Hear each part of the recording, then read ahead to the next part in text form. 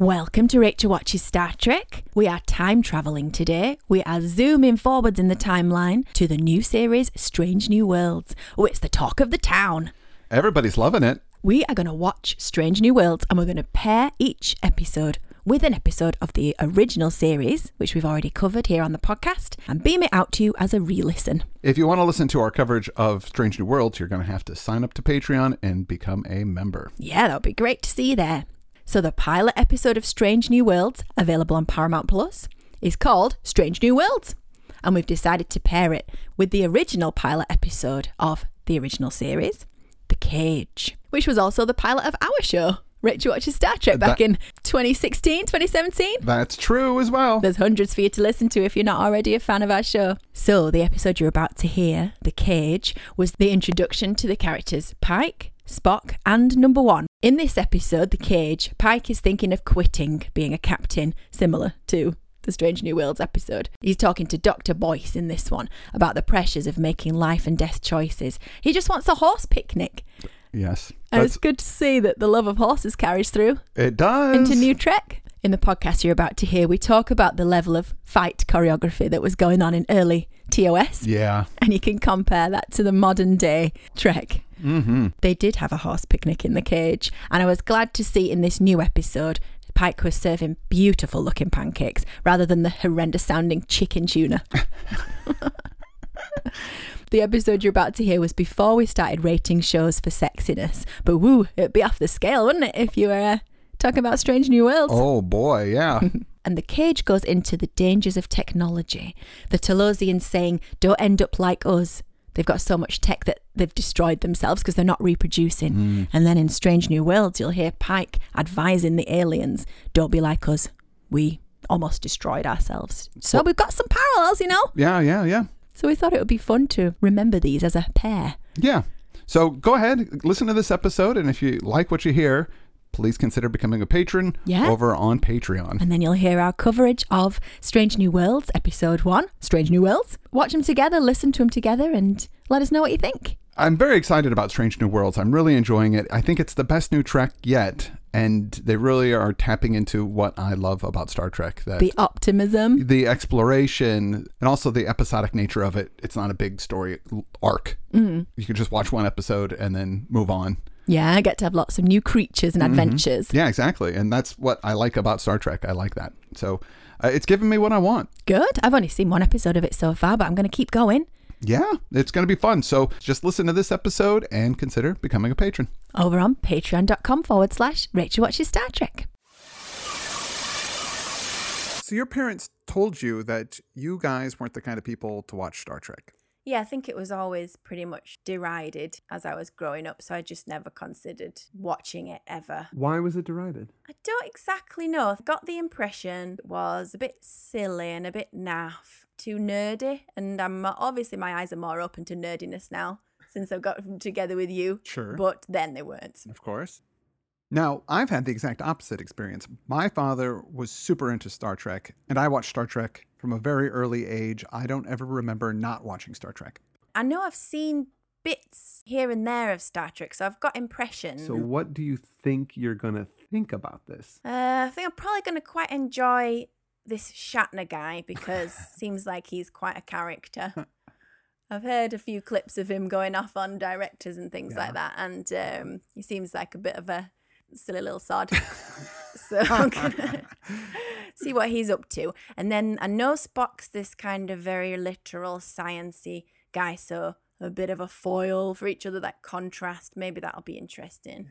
I'm not really looking forward to the wrinkly type of alien type of characters. What do you mean by wrinkly? Well, they've got those wrinkly noses, haven't they? They look human, but then they've just got wrinkly nose or a wrinkly chin or something. Yeah. Or a funny hairline.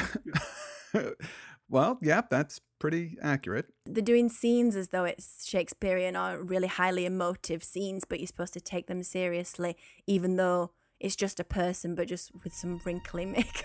So, are you ready to try and take it seriously? I mean, are you gonna? So I am up for it. I think my mind's about 70% open. That's not bad. Let's give it a shot.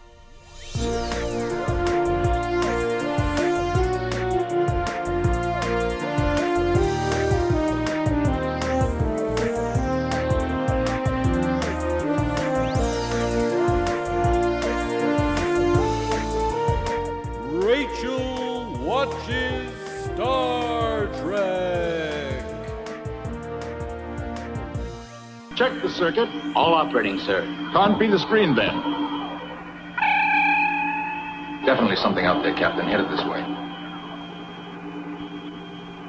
Could be these meteoroids. No, it's something else. There's still something out there. That is from the pilot episode of the original series of Star Trek, entitled The Cage. And I want to welcome you to our pilot episode of Rachel Watches Star Trek. I am Chris Lackey. And I am Rachel Lackey. And I really want to ask you what you thought of this pilot episode, but I think we should wait until the end. Okay. And just jump right into the synopsis of the episode. Let's put on our sparkly suits and dive in. So the year is 2254, 11 years before Captain Kirk's 5-year mission on the USS Enterprise. Don't know what that means. On the original series of Star Trek, it's about the 5-year mission of the USS Enterprise, and Captain Kirk is the captain of that ship. So this one episode is 11 years before all of the subsequent episodes. Yeah. Odd. Well, this is a pilot episode, which is actually very different from the final series. And I'm a big fan of Star Trek, Next Generation, Deep Space Nine, Voyager, even Enterprise. I loved You Enterprise. love it all. But I dip back into the original series every once in a while, but I haven't really sat down and gave it attention. Like a binge watching deep dive. But I'm going to be doing it with you. Yeah. Someone who doesn't like Star Trek. Well, I only don't like it in the same way that I don't like pork scratchings. I can appreciate some people love them hairy, crispy kind of burnt skin thing going on. But without ever trying them, I know they're not for me. Wait, so you're comparing Star Trek to pork scratchings? Well, I don't know. Maybe Star Trek has a wider, more sophisticated appeal. Yeah, it does. I'm going to definitively say yes, it does. Star Trek is better than pork scratching. Absolutely. It has inspired generations of scientists. Which pork scratchings may not have done. So this is going to be a bit of an experiment for us because I really think that it will eventually win you over. But if it doesn't, then this will be a very short experiment. That's true. Now, I'm the co-host of another show, the H.P. Lovecraft Literary Podcast at hppodcraft.com. Yay! But I love Star Trek. And also, I cribbed this idea from a book I read called Adventures with My Wife in Space by Neil Perryman. It's about this guy getting his wife to watch Doctor Who. So our show is also derivative. Aw, you hate that. Yeah, but I think it'll be fun. So in the Trekverse, this story is set, like I said, 11 years before Captain Kirk takes over. And I didn't realize that until I looked this up. Me neither. So the scene opens up on the bridge of the Enterprise, and in the captain's chair is this guy, Pike, played by Jeffrey Hunter. Not Captain Kirk or Shatner. Did this confuse you? Yeah. I figured Shatner was going to show up at some point. Not on this episode. This is a Shatner-free pilot. What a ripoff. Now, the first thing that stands out to me when watching this again is that there is not a lot of color on this Star Trek. First of all, in their wardrobe, their uniforms are very drab and desaturated, but also there's not a lot of diversity. Lots of white people and only one woman. And that woman is the character called Number One. That's all she goes by. And she's played by Majel Barrett, who eventually marries Gene Roddenberry and becomes Majel. Roddenberry. There you go. It's just like Brain Man. What? That's how it wasn't how we got together, but I was in that film. You were the director. Later, That's true. we got married 3 or 4 years later. Much later. 5 or 6 years later. This story takes place 2 weeks after there was this battle on a planet called Rigel 7 that killed 3 Enterprise crewmen. So that's a little backstory that's going on. Now, the ship experiences some kind of space distortion and almost collides with it, I think. I was a little confused about what was going on here. They figure out the distortion was actually a distress signal made to almost crash the ship so that it would get the ship's attention, I think. Yeah, I didn't really know what was going on at this point. Yeah, it was confusing. So anyway, the Enterprise is on its way to the Vega colony and doesn't want to stop because it's a very important mission. Spock tells him that it looks like this distress signal might be from a ship that was lost about 18 years ago. Pike's not sure what he should do, so he goes off to his quarters to think about it. While he's in his quarters, in walks the ship's doctor, Phil Z. Boyce. Why is he called Phil Z? Because he's street. That's what they call him. Do they? No. You made it up. Yep. Oh, I like it. So what were you thinking at this point in the show? Oh, it was chilling, wasn't it, with the sliding doors? Chilling. Yeah, it's like on one of those disabled toilets on a train with a sliding door. You can press a button and it opens. Why is that scary?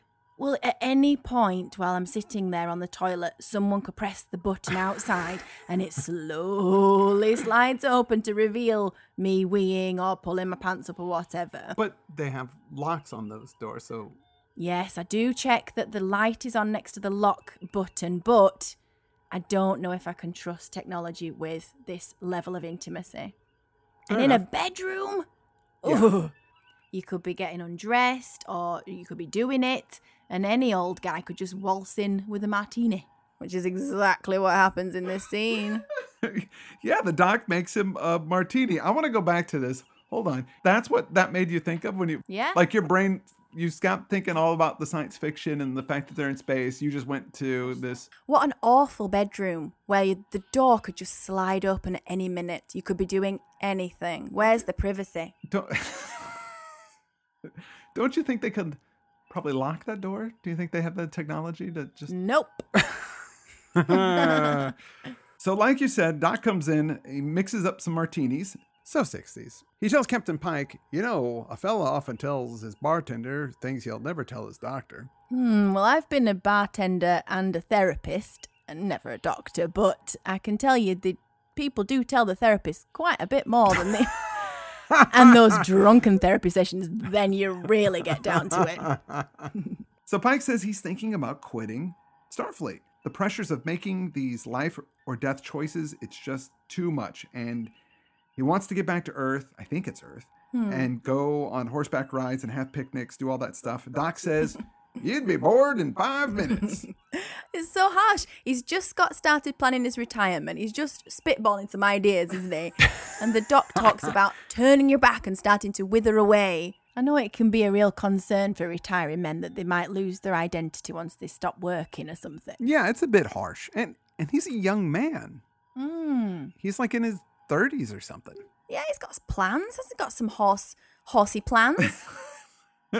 So then Spock shows up on screen in the room, audio and picture, which I thought was pretty cool, and says that there was a follow-up message to that distress signal that they got. There are actually 11 survivors on Talos 4. That's the planet.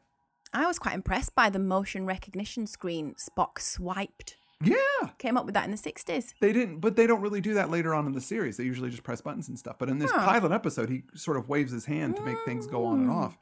It's very Xbox Connect. Spike reconsiders. He goes to the bridge and tells them, you know what, change course.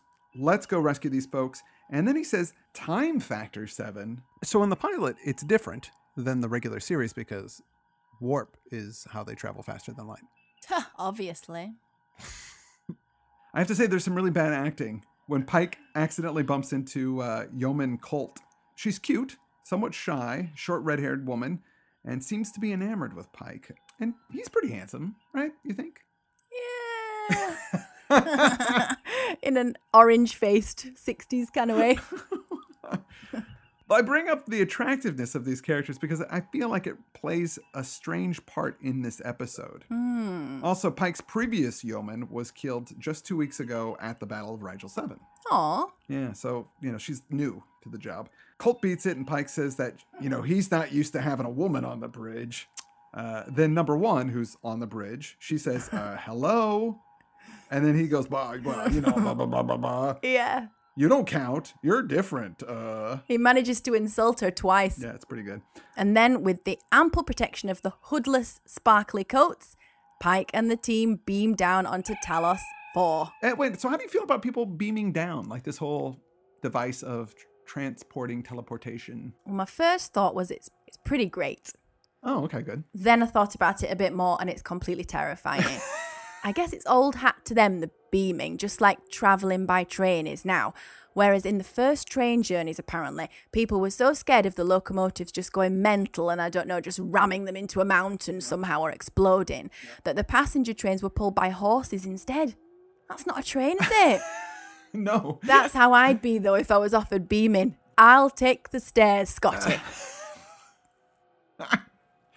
Yes. In fact, a character later on in the series, Dr. McCoy, who's a big part of it, he is actually pretty bothered by transporting. And there are transporter accidents, which, fuel about 10% of the plot lines of the show. I'm exaggerating, but There's definitely a lot of things where transporters go wrong and some wackiness ensues. Well, later in this, only some of the people who are beamed end up there. That's true. But they get onto the planet. They walk around there for a bit, and there are these plants that kind of sing when you touch them. And what's really creepy for me about this is Spock, he gets this big old grin on his face when he touches it, and he really likes it, which is strange because I guess early in the development, Spock was not the logical, emotionless character that he eventually becomes. Or maybe that's the one thing that can get him going. The dancing flowers. Yeah. That'd be a good Secret Santa for him. Oh, they find a makeshift camp with all these old scientists in tattered clothes, all men. They are the survivors of a crashed spaceship called the SS Columbia. So I had a question at this point. Okay, Is there a way to make rocks look like rocks and not polystyrene? that is a good question. I don't know. And strangely, this is a problem that continues on into the 90s. Oh. Pike and company, they get these crash-landed hobo scientists up to speed about what's going on in the galaxy, advancements in technology, all that stuff. And then out walks this young blonde woman, and she is very smoldery. She's got kind of, she doesn't just go, "Hi, how you doing?" She's, "Oh, yeah, what's going on, guys?" Oh, yeah. She's kind of like that. They introduce her as Vina, and the doctor says that the men, after examining them, look like they're in good health, almost too good. Well, they actually introduce her as, "This is Vina, her parents are dead." It seems a bit harsh.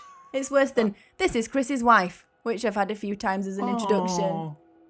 No offense, it's just I'm a woman in my own right. Yeah, well, I'm proud to be introduced as Rachel's husband. Oh, I'm even cool with Rachel's old man. that's nice.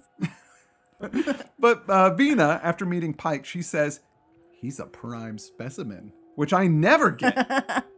Not anymore.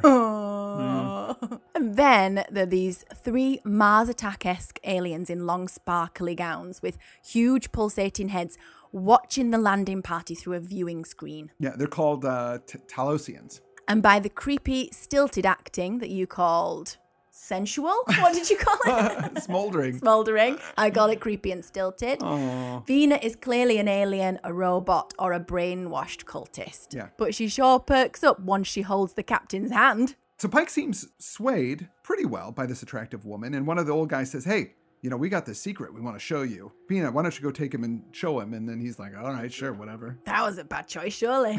Sounds so creepy. It's like a don't talk to strangers type scenario, isn't it? So she disappears, and one of the big heads squirts yellow gas at the captain. What? Yeah. It's knockout gas. And then they drag him away. Just as they do, the Enterprise crew gets there, and they see that there's this hidden door in the cliffside, but it closes. So they take their lasers, which they call them lasers, they're not phasers yet, and they shoot at the door, but it doesn't do anything. Spock puts it together and says that this has all been some elaborate man trap. Man trap. Pike wakes up without his jacket, his communicator, or his phaser or laser, whatever it's called, and he's in this cave-like cell with a transparent wall, through which he can see several creatures, different types of creatures in other cages. This is even worse than the toilet door bedroom scenario. Waking up on a glittery blow-up mattress may be encouraging to start with, Sure. but then to realise you're in a Perspex room with a big old corridor leading to God knows where, Yeah. then some guy in an orange gorilla warthog suit pops in and out, then a crow wanders in briefly, and then the aliens glide in. I'd be losing my shit. But not the captain, completely unfazed. Yeah, well, he's a pro, man. 3 Talosians arrive and make telepathic scientific observations in a very condescending way. The subject appears aggravated at its confinement. Why doesn't he go, "I can hear you. Yeah. I'm right here. So You're just rude. being mean." The telepathy would be very useful on a date at a restaurant, I thought. You could get a lot of eating done without disturbing the flow of conversation. The only possible downside for me would be looking at a massive pulsing head. Possible. So after teasing Pike a bit, they say it's time to prep for the experiment, and off they go. The room gets all wavy, and he's not in his cell anymore, but on a trippy alien planet with a palace kind of thing there. And it's actually really pretty. It's Yeah. really cool design. And this is Rigel 7, where the battle took place 2 weeks ago. Pike knows this is an illusion, or at least he suspects it. Vina shows up, and she's got some kind of Ren Fair getup, and she's begging him to save her. Yeah, the creepy lady's at it again, but Pike is having none of it. Well, yeah, he doesn't buy it, but he wants to see what's going on with these illusions and how they work. And he figures maybe if he plays into this a little bit, he'll get a sense of what's happening, and then he'll be able to figure out how to overcome it.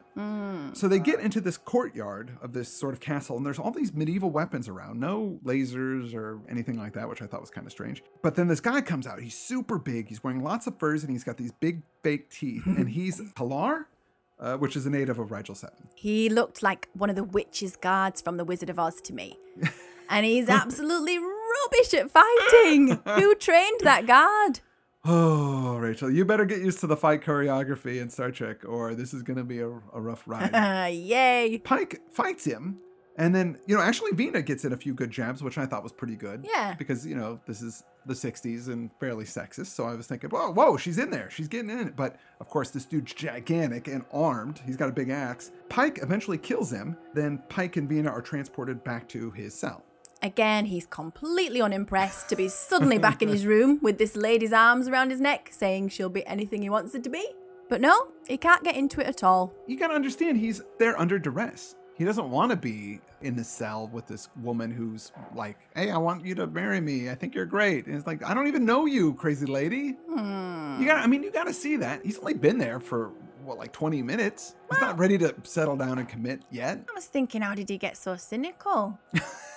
I know for me, the turning point was at age 11, I was really into Kylie Minogue.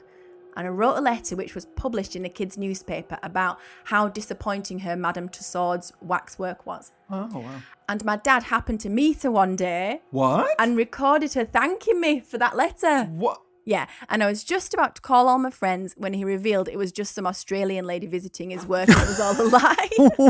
What? And I haven't believed anyone since then. You really did that? Yeah. Wait, how did you think Kylie Minogue was in Keithley? Yeah. I guess if you're 11, you kind of think those things. She was Australian. Oh, right. It sounded that like makes her. sense. So do you think your father was maybe a Talosian? We do have quite big heads in my family.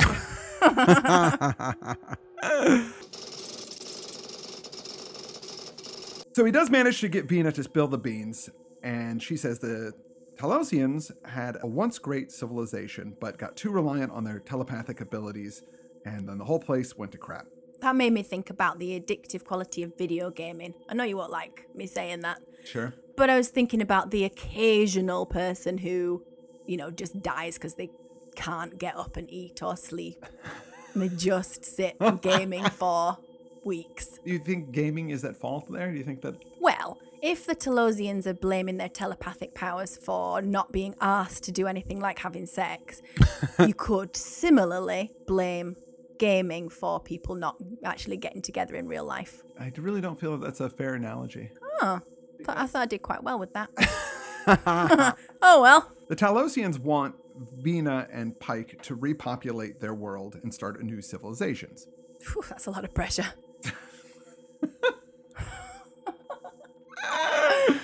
I'm not sure you can... obviously they have advanced technology, but you can't... Two people... There's not enough genetic material there to make a whole civilization. That's straight into incest at Generation 2, isn't it? These guys go, well, look, you're going to have to do what we want, or we're going to make your life difficult. And he says, well, I like to see you try. And they go, wah, wah, wah, wah. Yeah. And they make him think that he's in this burning cave with his hands all melting and stuff.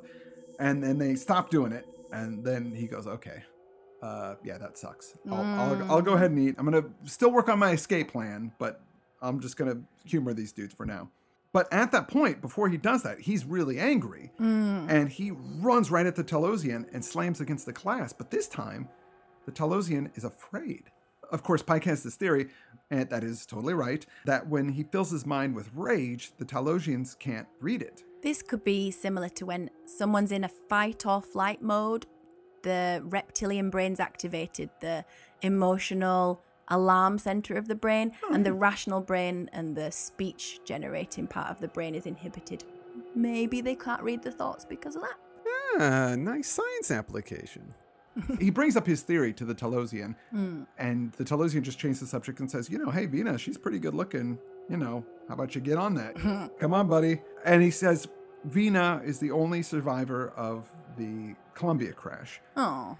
So everybody else died. That the whole thing was an illusion up there with all those people. The Talosian also says that Vina and Pike are there for the repopulation of Talos 4. The Talosians, they're going to start punishing her if he doesn't do what they want him to do. And he says, hey, that's not cool. Punish me. I'm the one that's being a jerk. And the Talosians say, so you care for her, huh? This is a good beginning. Yeah. Sweet. Yeah. So next up is the retirement fantasy of a horse picnic near Pike's home, which is beautiful, actually. Yeah, it's like Mojave Valley, but it's all green and... Yeah, well done, set designers. Vina is much less creepy in this scene, apart from the fact that she insists on pretending to be his wife, despite him having none of it. And the horrifying dish she's made of his mother's recipe for chicken tuna. What's that? Why would you try and make chicken taste like tuna? No, I don't.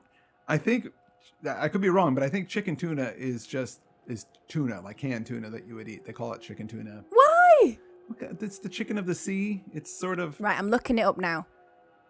Right, okay. So apparently you put chicken and tuna in, and then you add other stuff like pecans and apricots. That sounds quite nice, apart from the chicken. Oh. And then we cut to the big-headed aliens still standing there in the middle of the room, watching this on the little screen. Just standing there. They realise that the horse picnic and fake wife is going nowhere, so decide to throw in a swimming pool with some green chick dancing like a snake. So the captain's now wearing an outfit so gaudy that I think he looks like one of the three kings in a nursery nativity play. He does. Doesn't he? He does. That green girl that's Vina. They just greened her up. I thought it looked like number one. No, it's Vina. It's definitely Vina. They changed her into what is called an Orion slave girl, which is a thing in Star Trek. The Orions, they still have slaves in the future. What are you going to do? But the Talosians tried to make Vina a good wife character for him, and he didn't buy it. So now they're going to try and go the whole other direction with it, making her into a sex slave, hoping that's going to get his interest. Did it get your interest? She was a brunette. And green. And green, yeah, green. I've had a thing for She-Hulk since I was a kid, so I don't. And the Wicked Witch. Back up top, the crew of the Enterprise have got this huge gun and they're trying to blast at the entrance of the Talosian cave. But it doesn't work. They're using full power, nothing's happening. So Spock says we actually have this power source targeted, so why don't we beam some people down to where this power source is and maybe we can disable it. But when they attempt to beam the crew down, only number 1 and Colt are beamed down, and they're beamed down right into the cage next to Pike. Oh no. Sorry, I have watched it. the Talosians give Pike his choice of mates: a blonde, a brunette, and a redhead. All the kinds. So number 1 tells Pike, he goes, Vina, she was in the records of that ship that crashed, and she's actually much older than she appears here. The captain's, of course, totally unfazed when his 2 female colleagues teleport in right next to him. He's not bothered at all either way. Yeah. Is this typical of 1960s acting, or is this just Star Trek? Well, I like to think that it's Star Trek, because for them, it's like opening up a door. It's not a big deal. All right. Because they transport around all the time, so they're not... to them, they're like, whoa! I mean, if you were a primitive person and somebody transported in front of you, that would be pretty crazy. But to them, it's not, it's not a big deal. Makes you think. It's so awkward though, isn't it? When the big head says about number 1, she often has fantasies involving you. And that the redhead has unusually strong female drives. Yeah. Woo! See what I mean? It's number 1 is sort of the intellectual choice because she's very smart, very clever, knows a lot about science. But Colt, the kind of selling point for her is she likes doing it. Yeah. She's into getting it a lot. Woo! And it all felt like this was some immature sex fantasy for a 13-year-old boy. Yeah. Perhaps that is their target demographic, so they're, playing to their audience. But fortunately, the protagonist is not having it. He's not even considering the idea of like, well, maybe I'd like to. No, he's just like, no, this is BS. I'm not playing your game. You guys suck. Back up on the Enterprise, Spock doesn't know what to do. He decides he's going to give up, fly out of there, but the Talosians have taken over the ship. And in doing so, they download all of the information about Earth history from the database. Hackers. So back to Pike, he figures out any strong basic emotion will keep the Talosians out of his mind. So he puts on pictures of you by the Cure, and he just cries as he tries to fake sleep. One of the Telosians tries to sneak up while he's asleep and take one of his phasers, which one of the ladies had before, and it fell in there. So it's pretty comical, the Telosian kind of sneaking in. And he jumps up and he grabs it and then starts choking this Telosian. He puts the Telosian in a chokehold. The Telosian tries to use this illusion to make him look like a big, silly monster, but it doesn't work. Pike keeps strangling it and he says, you don't stop with these shenanigans, I'm going to break your little neck. Yeah. Oh, we forgot though, when they tried earlier to use that phaser to blast the Perspex screen. Yes. But it didn't work. No. Or did it? So is what happened that when they blasted at it, it did work and made a big hole, but the big heads made them think it hadn't worked and was intact. Yes. And then he realized it had worked and he could escape. Yes. Yeah. So they all escape to the surface. They see that whole mountaintop that they were blasting with the big laser was actually totally blasted by the big laser, and that was just a big illusion. Yeah. So they're on the surface. Their communicators still don't work because the Telosians have their technology under control for some reason. And they're saying, look, we really need to repopulate our planet. We're not going to let you go. So then number one takes out her phaser and sets it to overload, which will kill them all. So like total suicide thing. Why is that a feature of the gun? Funny you should say that, because they set phasers to overload a lot on Star Trek. Wow. So obviously it does have a lot of practical uses if you need a basic improvised explosive device of some kind. Or it's one of those good threats like a teenager. Oh, if you don't let me go to that party, Mum, I'm going to set my phaser to overload. And they start sort of sliding it up. Yeah, that's that. true. So the other Telosians come up from the surface and they say, hey, look, we just checked out Earth history, downloaded from their ship. These guys are nut jobs. They hate captivity, even when it's nice captivity, and they will do whatever they can to get out of it, even kill themselves. So humans, you suck for our plans. This isn't going to work. No apologies, of course, by the way. Oh, and the captain's really miffed looking about that, isn't he? So Pike, he's being in Starfleet, a company man. He says, you know what? Maybe we can team up. My people we're explorers, we're peaceful. You need help. Maybe we can help you repopulate this planet. But the Telosians are like, no, we don't want your help. You guys are way too dangerous. And if you got a hold of our tech, you would end up like us. Look at what happened to our civilization. We got all this great technology, all this mind powers. We blew it. And the same thing would happen to you. You all wouldn't be asked to have sex either. So the crew is free to go, but Vina, she doesn't want to leave. The others go, and Pike tries to convince her to go with him.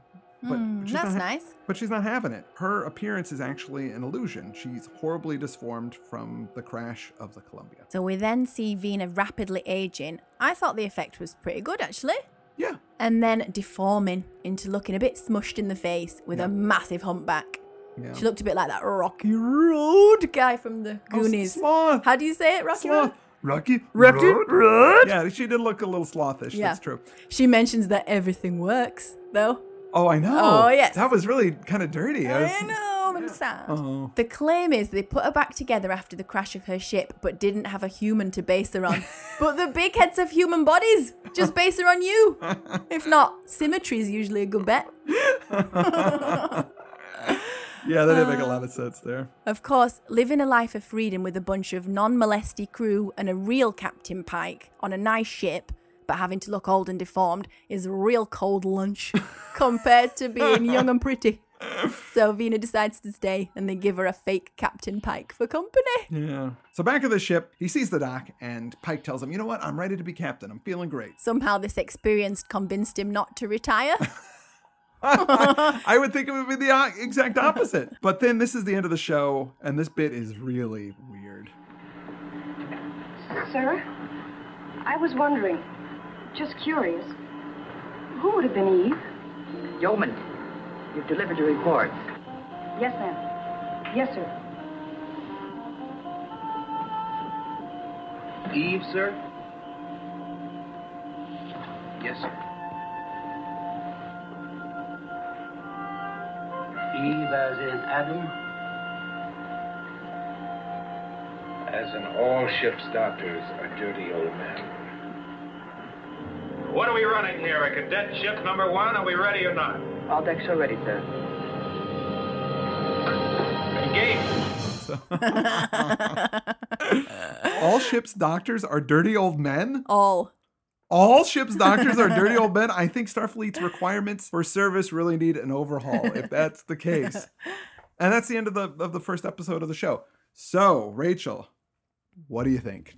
Part of it's expectations, isn't it? I thought it was going to be half an hour. So I was quite enjoying it till the clock started moving past half an hour and I realised it was over an hour. Oh, yeah. Then it started to drag a little bit. But apart from that, I quite enjoyed it. Well, really? I mean, I enjoyed writing notes about it, knowing that I was going to do a show about it. Okay. I wouldn't have willingly sat through it otherwise. That's a start. But there was enough to say about it, wasn't there, I think? I'd have a go for another. Do you think that there was any theme or message that was trying to be communicated? Well, I wonder if rather than them being 60s not so progressive about female equality, they were actually commenting on that. Yeah. And passing judgment on the fact that a woman's appearance is valued above other qualities. Yeah. And were they trying to show that people may become more progressive, that they couldn't be manipulated by baser instincts or something? This pilot episode wasn't great as Star Trek goes. You know, you're not the only person to think so. I'm not the only person. The show wasn't going to happen based on this pilot. NBC supposedly said it was too cerebral, too intellectual, too slow, I agree, with not enough action. I don't know if you know this, but the production company that made Star Trek was Desilu Productions, and the owner of that studio in the 60s was Lucille Ball. Even when NBC turned down the pilot, she still felt that it was a good idea, and she pulled her weight as much as she could to get a second pilot produced. And that pilot is the one that stars Shatner. It's much more like the Star Trek we know and love now. Okay. And that pilot was accepted, and the rest is history. You can thank Lucille Ball for Star Trek, which is kind of amazing. I'm not going to thank her yet. But maybe in a few weeks, We'll see. I will. So now the second pilot, which is called Where No Man Has Gone Before, is aired as the third episode of the show. But I think that we should actually watch that one next and talk about it next week. Well, I guess you know what you're doing. I guess I do. I'm looking forward to watching another episode of Star Trek with you. And maybe I'll love it. Maybe you'll love it. We'll have to wait and see. And with that, I'm Chris Lackey. And I'm Rachel Lackey. With music by Chad Pfeiffer. Yeah. You have been listening to Rachel Watches Star Trek. At RachelWatchesStarTrek.com.